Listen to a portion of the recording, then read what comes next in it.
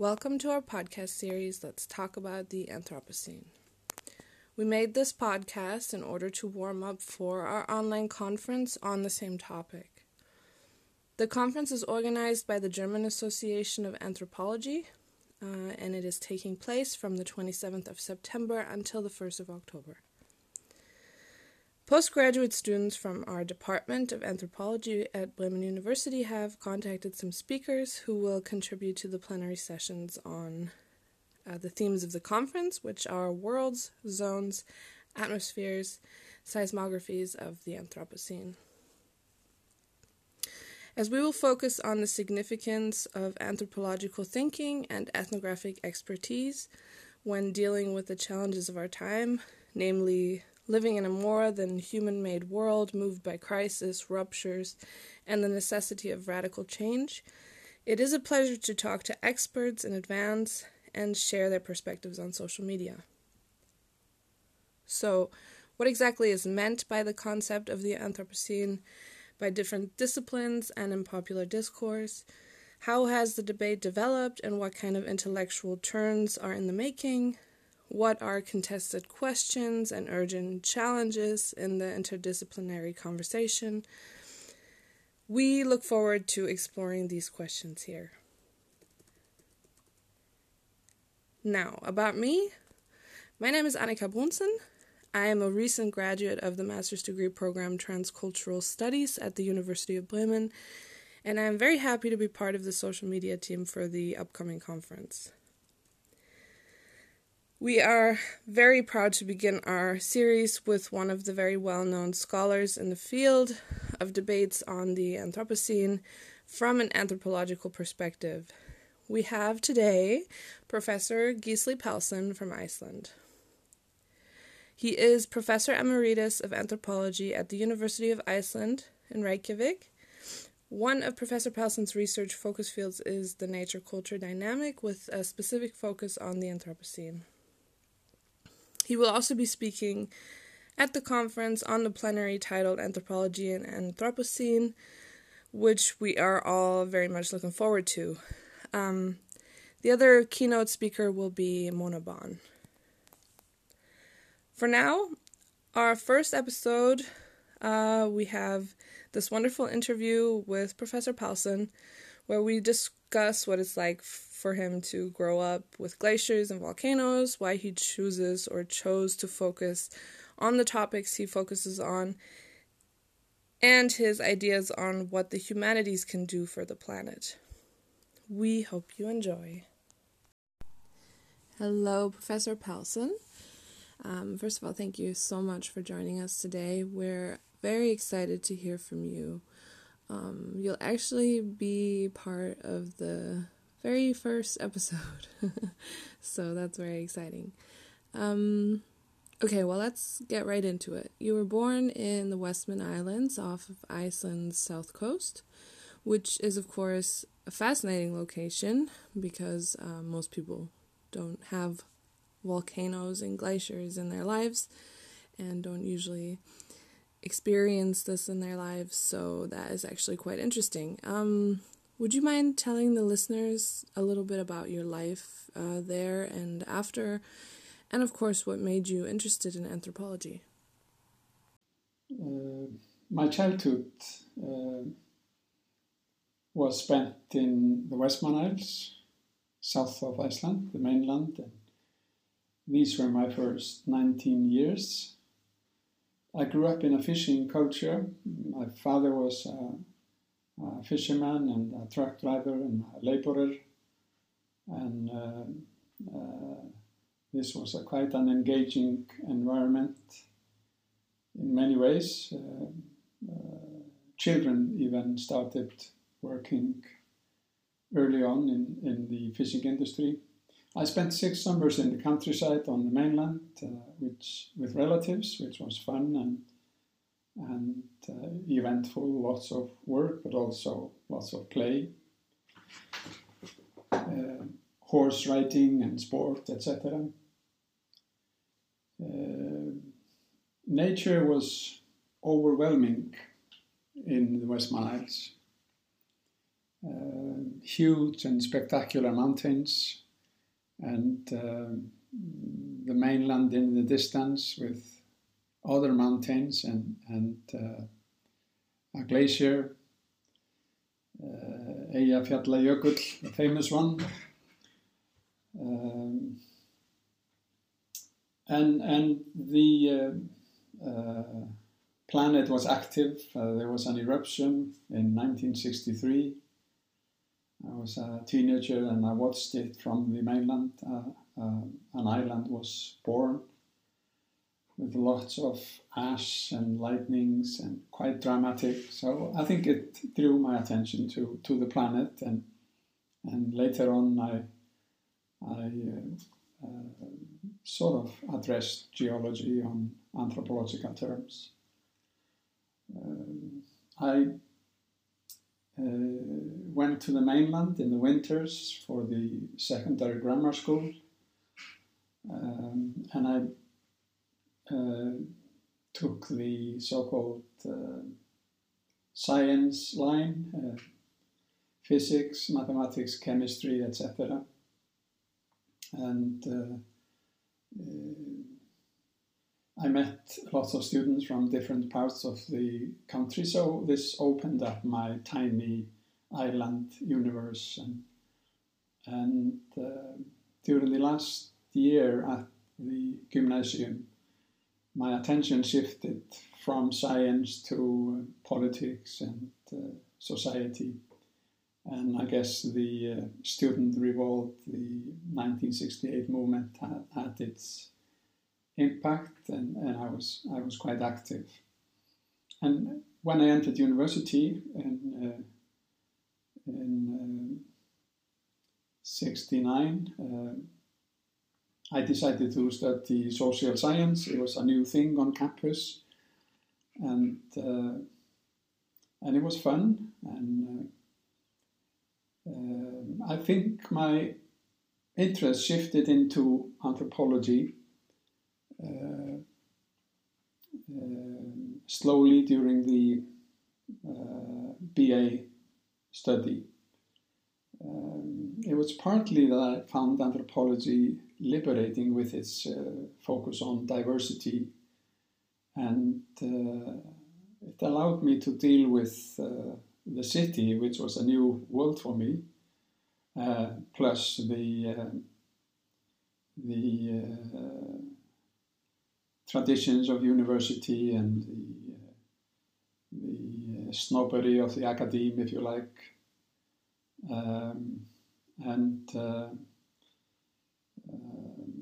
Also, I think anthropology gave me an opportunity to combine what I had studied in the gymnasium and science and my recent developing interest in politics and social life. So that's what basically brought me into anthropology.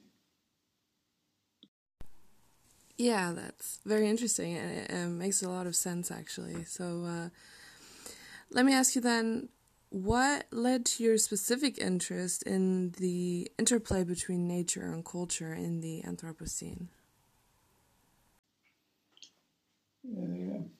I got interested in the nature-culture issue early on in my BA study, and I was fascinated by the idea of adaptation, how cultures,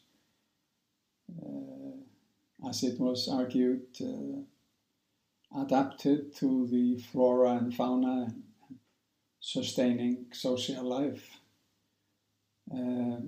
And obviously nature mattered, and I never got interested in religion and ritual and stuff like that, and somehow I was always grounded in the geological sense, and slowly I got interested in the conflation of nature and culture. I mean, early on, there was a clear separation between nature and culture, and it was somehow ingrained in theory and the whole discourse.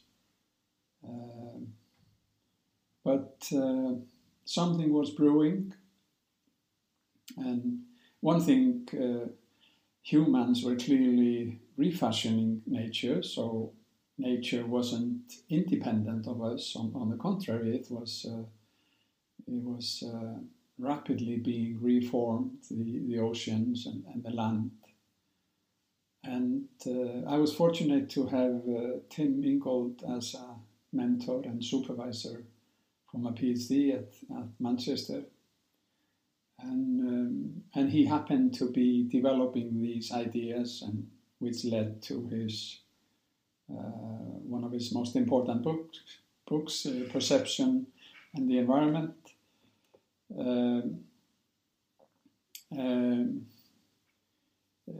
Up till then, I would call my field ecological anthropology.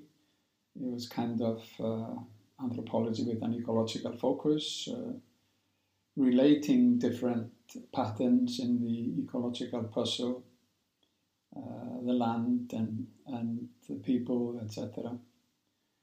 But slowly that shifted into environmental anthropology, which was far broader, allowed for different readings of the human nature, culture interface. And this is before the idea of the Anthropocene arrives on the scene, which was in year 2000.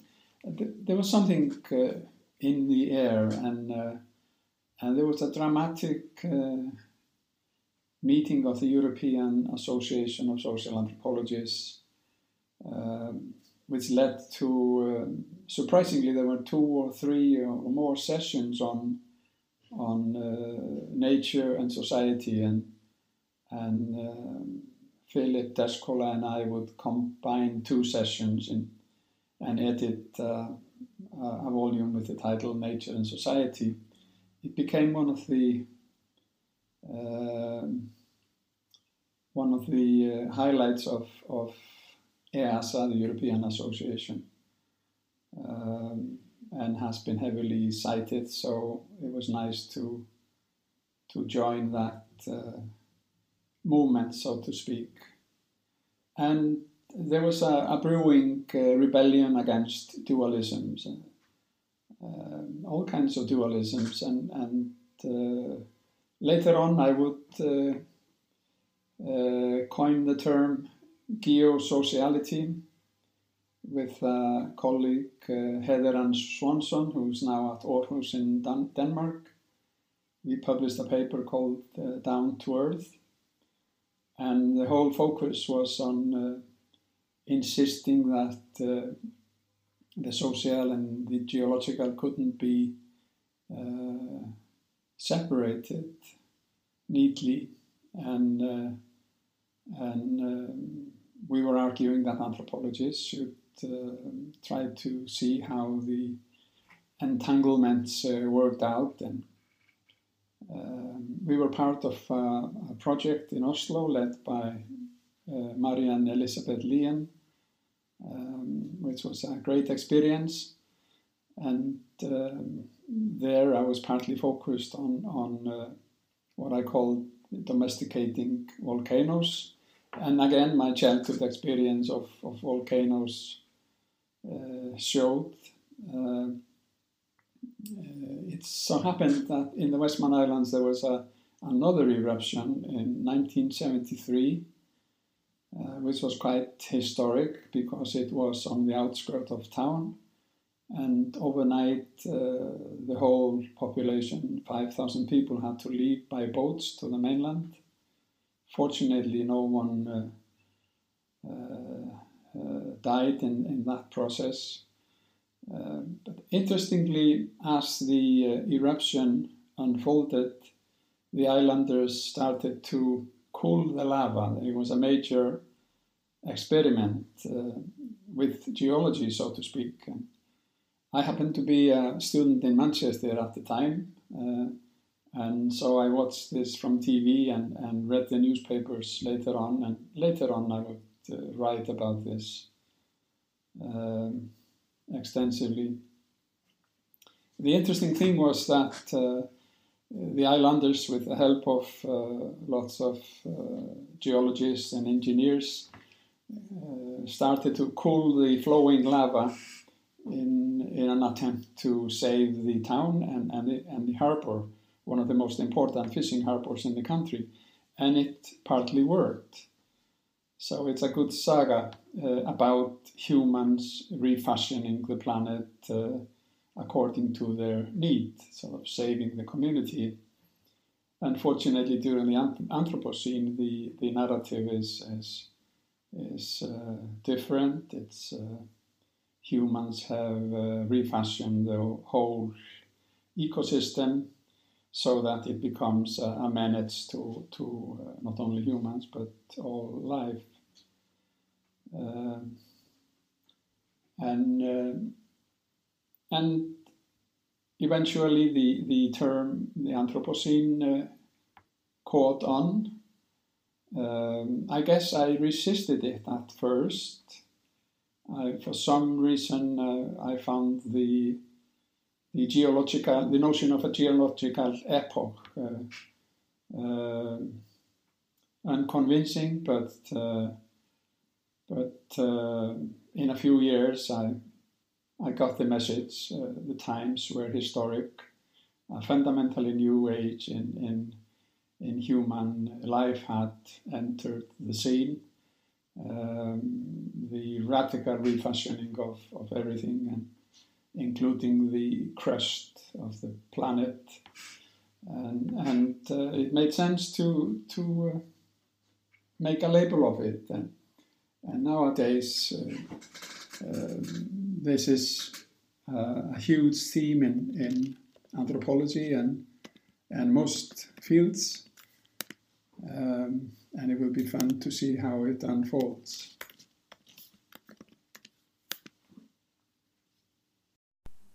Yeah, that actually introduces my next question then. You have spoken about the entanglement of the human body and the environment, and what you call the reduction of the environment as an object of natural science. What interests you the most about this entanglement? Maybe you can tell the listeners a little bit about that. The nature-culture distinction was always around, but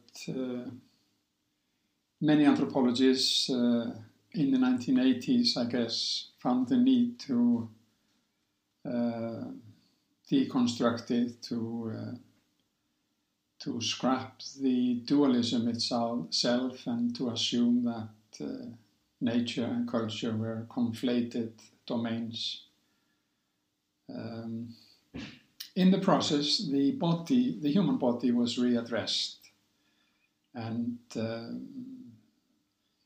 many of us felt that the body needed to be taken more seriously.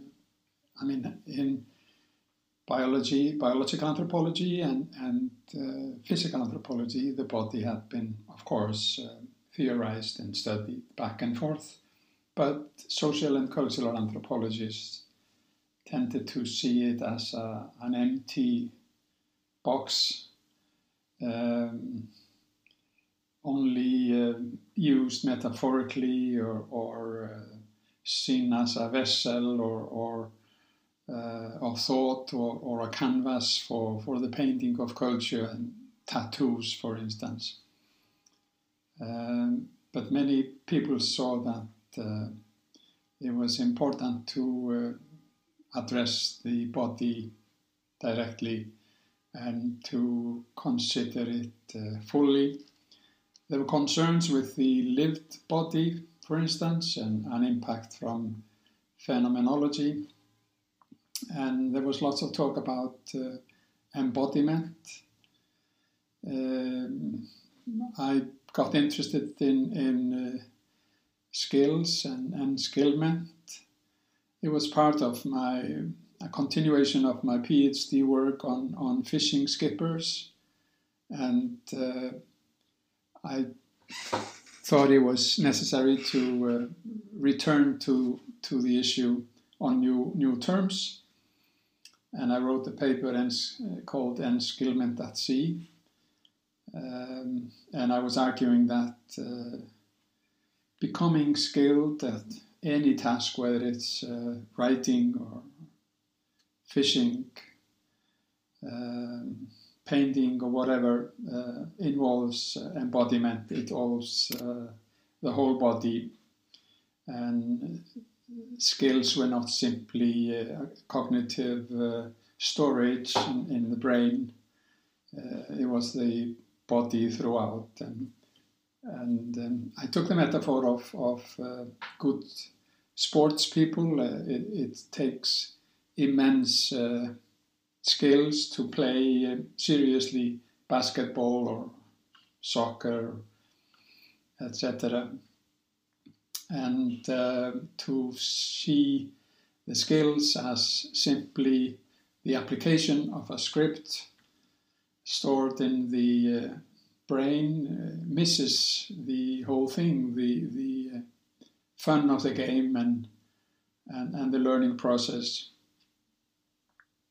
So I was talking about communities of practice, how we become skilled in the company of other people, and so that embodiment is to some extent environmental. It's part of the context within which we practice. There was similar developments in sociology and anthropology and philosophy, a return to the body on new terms. And one of the things that played a role in my own thinking about this was the arrival of medical anthropology. Of course, that wasn't a new field. It had been around for years, but there was a strong new movement, so to speak. There were people studying genomic projects, biobanks, genetic engineering, etc., from anthropological viewpoints, and all of this focused on the body broadly, despite the focus on genomics. And this was one of the things that brought me to this sort of dualism, nature, culture, in the context of the human body. I had been studying fisheries for 15 years and was getting tired of it. I found it repetitive, and I didn't have anything more to say. And suddenly there was an arrival on the scene in Iceland of a biobank project, which was debated and theorized back and forth. And I felt it was a kind of my obligation to shift gears and to study this development and try to make sense of it. And that became a project for 10 years, and it was quite fun. And at the end of that period, I got into studies of race and slavery, and I wrote a biography of a man named Hans Jonathan who was enslaved, born into slavery and in the Caribbean, and escaped him to Iceland in 1802 and settled. And I studied Icelanders' responses to his presence, and that raised questions about skin color and race. Big questions on the agenda today, of course. All right, so now something else. You have a new book that's coming out soon titled An Awkward Extinction. It will be published in 2022 by Princeton University Press. The title is very interesting. Would you mind telling the listeners a little bit about that? What exactly is awkward about the extinction in this case? Recently, I became interested in extinction, the disappearance of species, and in particular the extinction of the great auk, a flightless bird that was killed finally on the island of Eldey, south of Iceland, in 1844. The great auk became a kind of signature species, like the dodo, a species that got progressively rarer and eventually disappeared because of human hunting. I was aware of the story of the great auk as a child because it was hunted in the vicinity of the Westman Isles. But I've been a bird enthusiast since childhood. It was part of the nature. I was fascinated by both on the mainland and on the island where I grew up.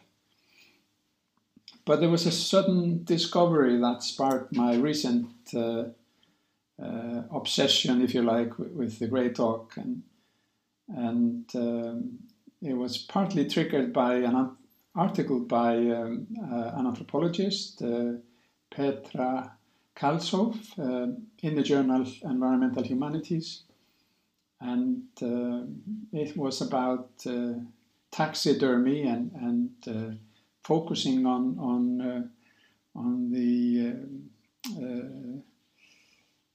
skinning of birds and taxidermic techniques, and the exhibit of birds' bodies in museums all over the place, and Kalsov then quoted manuscripts in Cambridge, which I wasn't aware of, the Gairfowl books of John Whalley, and soon I realized that a few people had cited these manuscripts, but in Iceland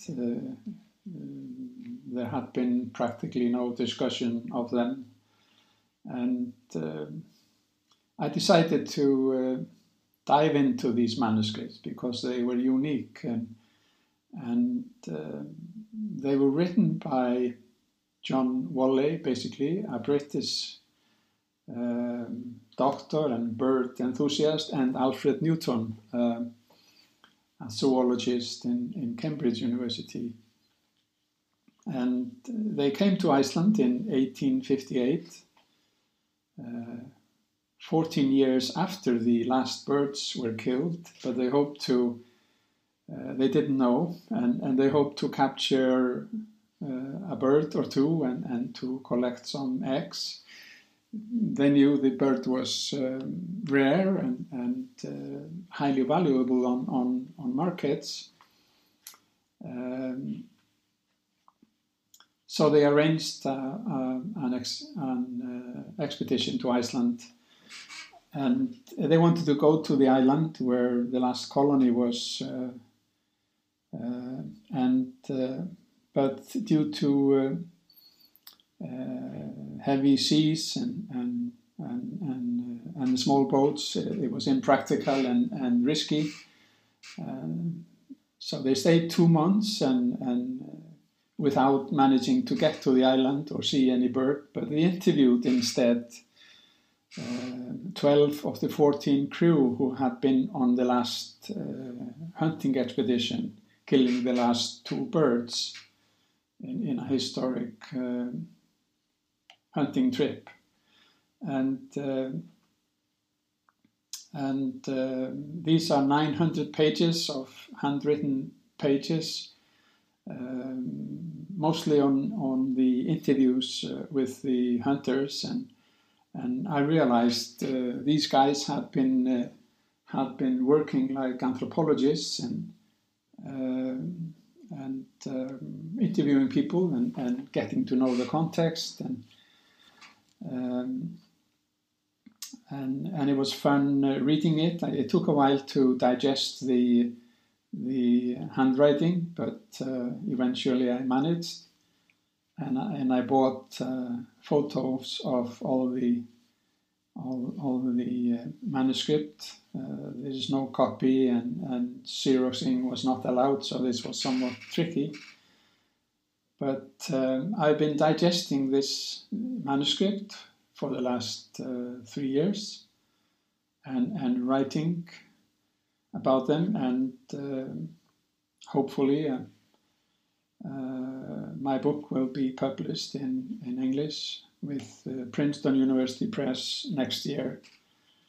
And my book discusses the expedition of these two British gentlemen, and why they went to Iceland and what they hoped to achieve, and the social and scientific context of their expedition.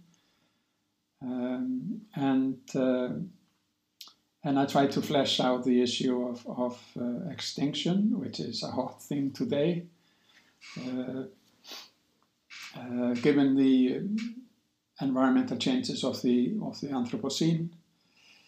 Yesterday, on 9th August, the IPCC panel issued a major report on the state of the planet and the impacts of global warming. And no doubt there's lots to see there about extinction. Extinction is rapidly escalating, and a number of species are disappearing every week. And so extinction is becoming a hot issue in many fields of study, and increasingly in anthropology. And people like Tom van Doren and Deborah Bird-Rose have been writing about what extinction means, and doing their ethnography among birds and bird lovers, and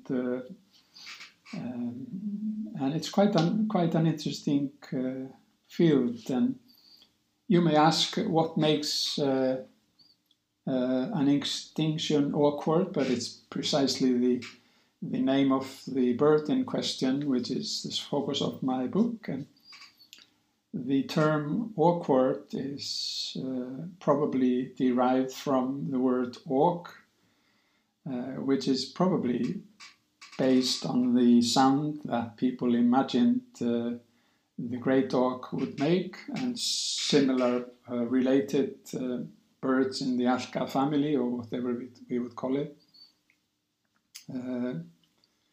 But auk and awkward has taken on a number of meanings. It's a complex etymology, but awkward, something odd, sideways, is the key meaning, and this is the awkward extinction, an extinction which happened kind of in broad daylight, heavily documented. A bird that was unable to fly, etc. And there's an interesting aspect to this. Theoretically, Alfred Newton, one of the authors of the Cambridge manuscript, John Woolley, who was the key author, he died the year after the expedition, but Newton had a long and successful Cambridge career in Cambridge, and Newton became friends with Charles Darwin, and it's interesting that while the Icelandic expedition was going on in July 1858, Darwin and Wallace launched their theory of natural selection,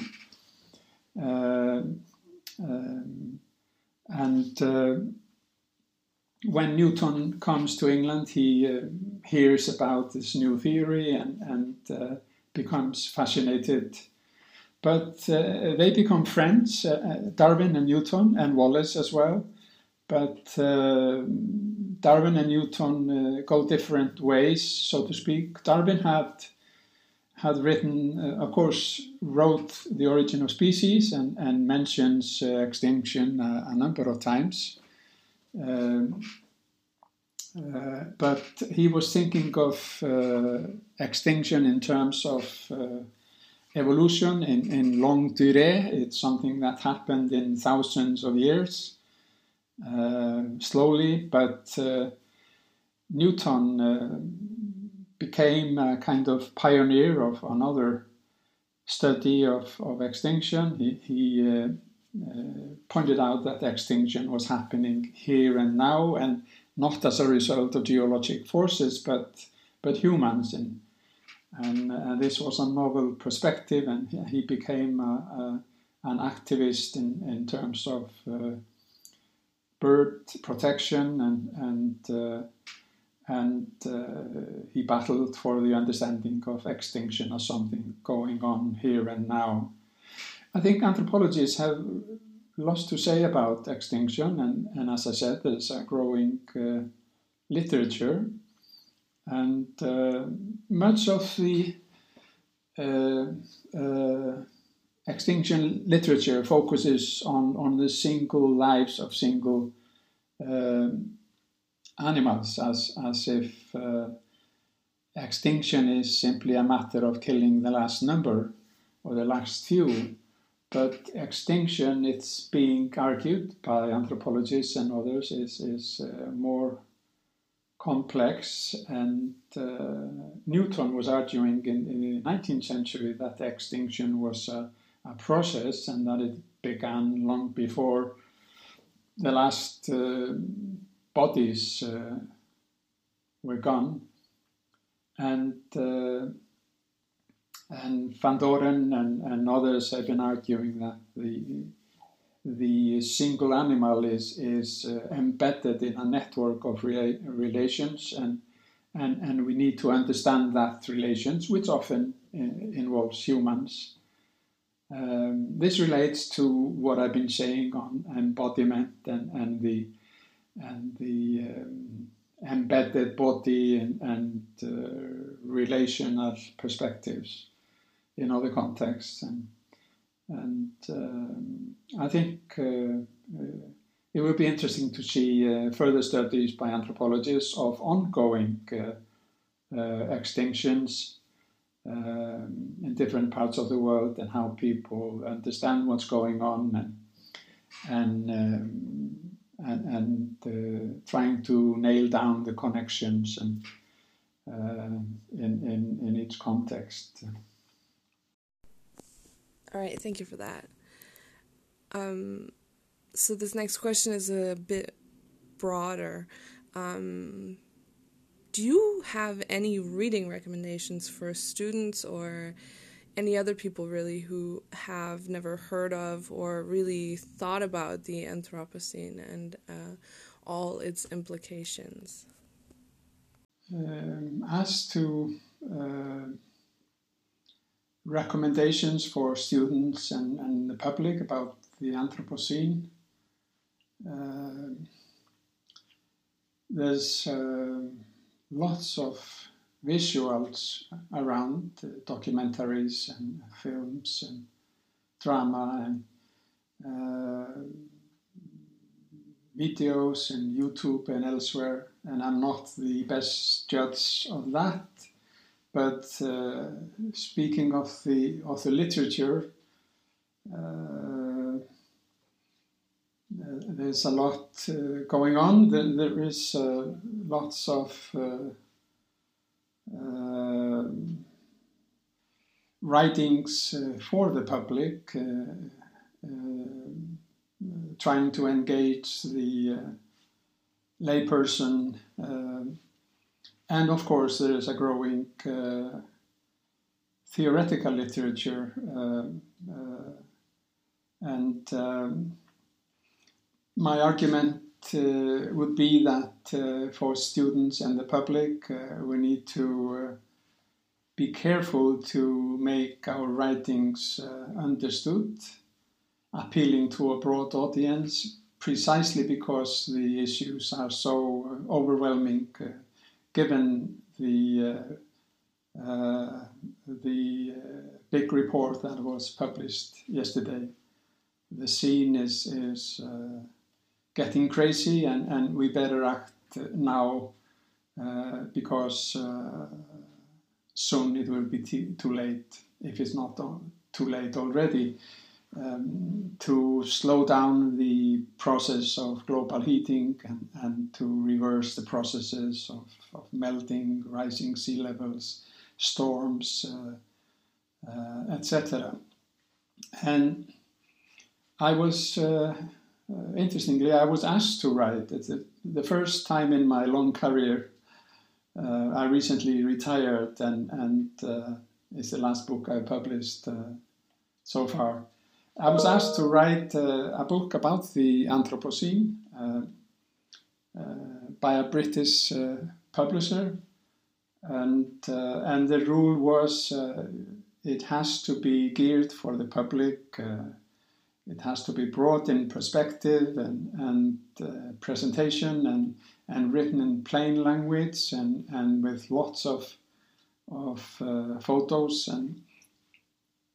and after some thinking, I decided to take this rare offer, and the book is out, entitled The Human Age.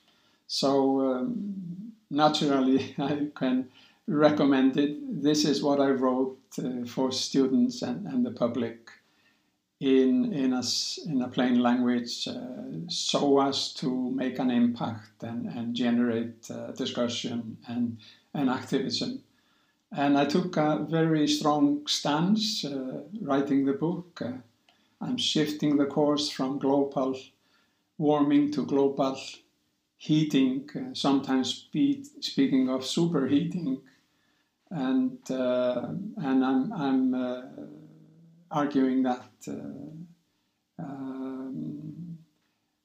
the public needs to be engaged because of the overwhelming problems, and hopefully the book will have some impact, and I'm pleased to be able to say that it's being translated into both Chinese and Japanese, so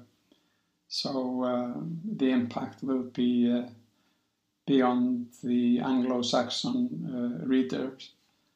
And underneath that project was a feeling that I've had for some time, that our colleagues have been too busy theorizing at times, and we need to be careful with theory, and theory is vital.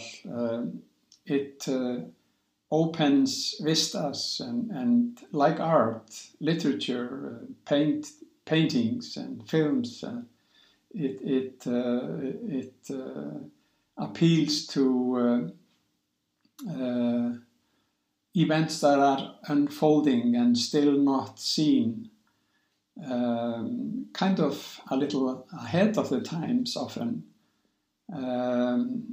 but to generate the momentum we now need in the environmental domain, we need to be careful with not providing overdoses of theory, because it makes people possibly stay away from the issues. But I would like to mention two recent books which are vitally important and very interesting. They're demanding, but they are great. And one is the book Critical Zones, edited by Bruno Latour and Peter Weibel. It's a rare collection of a number of articles by different people and different fields, the arts and theory and empirical studies, but it focuses on the critical zones of the planet, kind of the life world of humans and its impacts into the crust. That's a critical zone. And the other book is a book by Nigel Clarke and Bronislaw Dzerzhinsky, British sociologists, philosophers, and the title is Planetary Social Thought.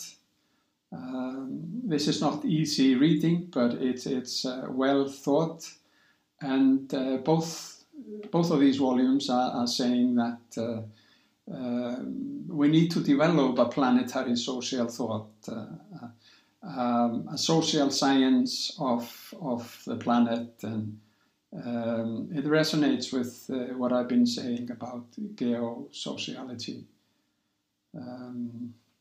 These are some of the remarks I would like to make about literature and visual material for students and the public to spark interest and activism in the environmental domain. Yeah, a social science of the planet. I think many people would agree with that and be very interested in that. Thank you so much for those recommendations. This actually very much relates to my last question. You've already talked about this a little bit, but I want to ask more directly, how do you think the humanities can make a difference in the realm of environmental discourse? There's a lot talked about today, which we call environmental humanities. And it's a sign of the times. And I think it's a great move forward. There are institutes with that label. There's a great journal, Environmental Humanities, and research projects. No doubt there will be departments in universities, and this involves the fusion of related disciplines like environmental history, geography, psychology, anthropology, and several other fields, and the field environmental humanities clearly is sparked by dissent within the academe. There has been growing resentment with the narrow definition of science and the allocation of funding. I was a member of the board of the Humanities for the European Science Foundation for a few years, and I was irritated by the fact that most of the funding was allocated to the natural sciences and the humanities, social sciences and the humanities were relegated to the sidelines. And despite the fact that people were increasingly realizing that to understand the issue of climate change and the problems of the planet during the Anthropocene, one definitely needs the actors themselves. Humans are the culprits in the refashioning of the planet and the ruining of the environment, and it's silly to leave the study of humans and society out of the equation. And quite simply, the funding policies of major bodies like the European Science Foundation and probably now the European Research Council and the American Science Foundation, etc. Although lots of things are changing on this front, but many of us thought that it was important to reshuffle the cards and to allocate funding more evenly and to allow far more space for humanities and social science studies. It's interesting if one looks at the history of modeling of the environment, the biological graphs and flowcharts developed in the 70s and 80s. They tended to have the human elements somewhat marginally as one of the impetuses in the models, but clearly quite marginal, and it's now obvious that the human factor is everywhere, and it intermingles with the rest, so that it's necessary to reshuffle the models, and no doubt the IPCC report and somehow reflect this rethinking, although I haven't studied the report yet carefully, but I imagine there's lots of more space for the humanities in the brand new report.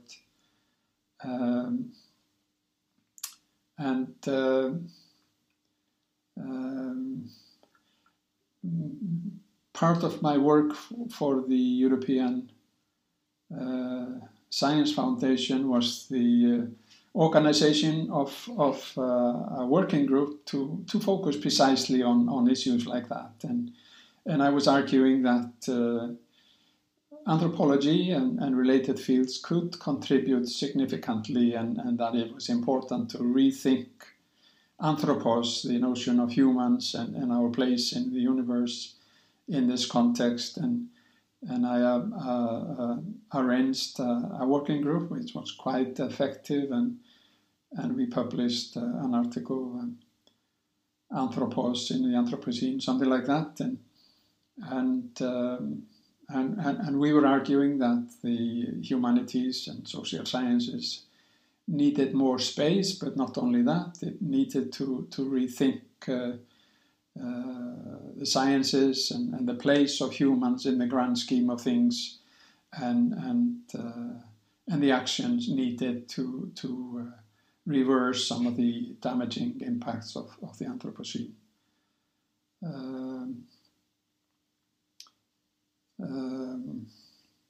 What would be our contribution on this score in the future? I mean, how would environmental humanities contribute and develop? I think it will be a thriving field in the near future because primarily of the alarming threats of the environment. And I imagine a variety of scholars within the social science and the humanities will sit on the relevant boards for allocating funds and for making decisions, will be sitting at the same table and developing a democratic dialogue across the desk, so to speak. And our empirical task will be partly to do solid ethnographies of environmental change and the unfolding of, say, the melting of glaciers and the causes of these changes and human responses, etc. And extinction comes in here, as I mentioned. Extinction in the anthropological understanding involves entanglements and is not just the grey dog, is not just the rare species that are falling now, the final bodies, so to speak, during this age of extinction. It's the entanglements and networks of the beings involved in the same habitat. And humans, of course, are part of that entanglement and that network. And we need to study this from many sides within the environmental humanities and the social sciences. Okay, thank you so much for taking the time for this interview. I'm very excited to share this with anyone interested in such an important topic, and I'm very much looking forward to hearing and watching you talk at the conference. Also, many thanks for being so flexible regarding the time and the format of this interview.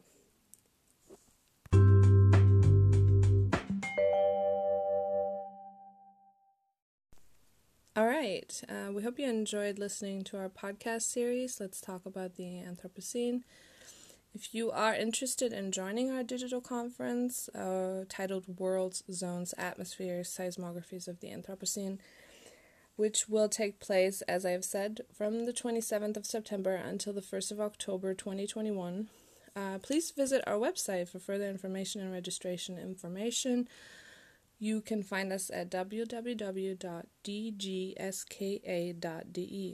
You can also follow us on Twitter, Facebook, and Instagram as well, under the hashtag DGSKANTHROPOCENE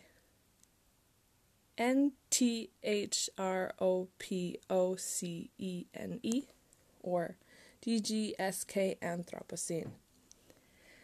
You can also find this information on our podcast.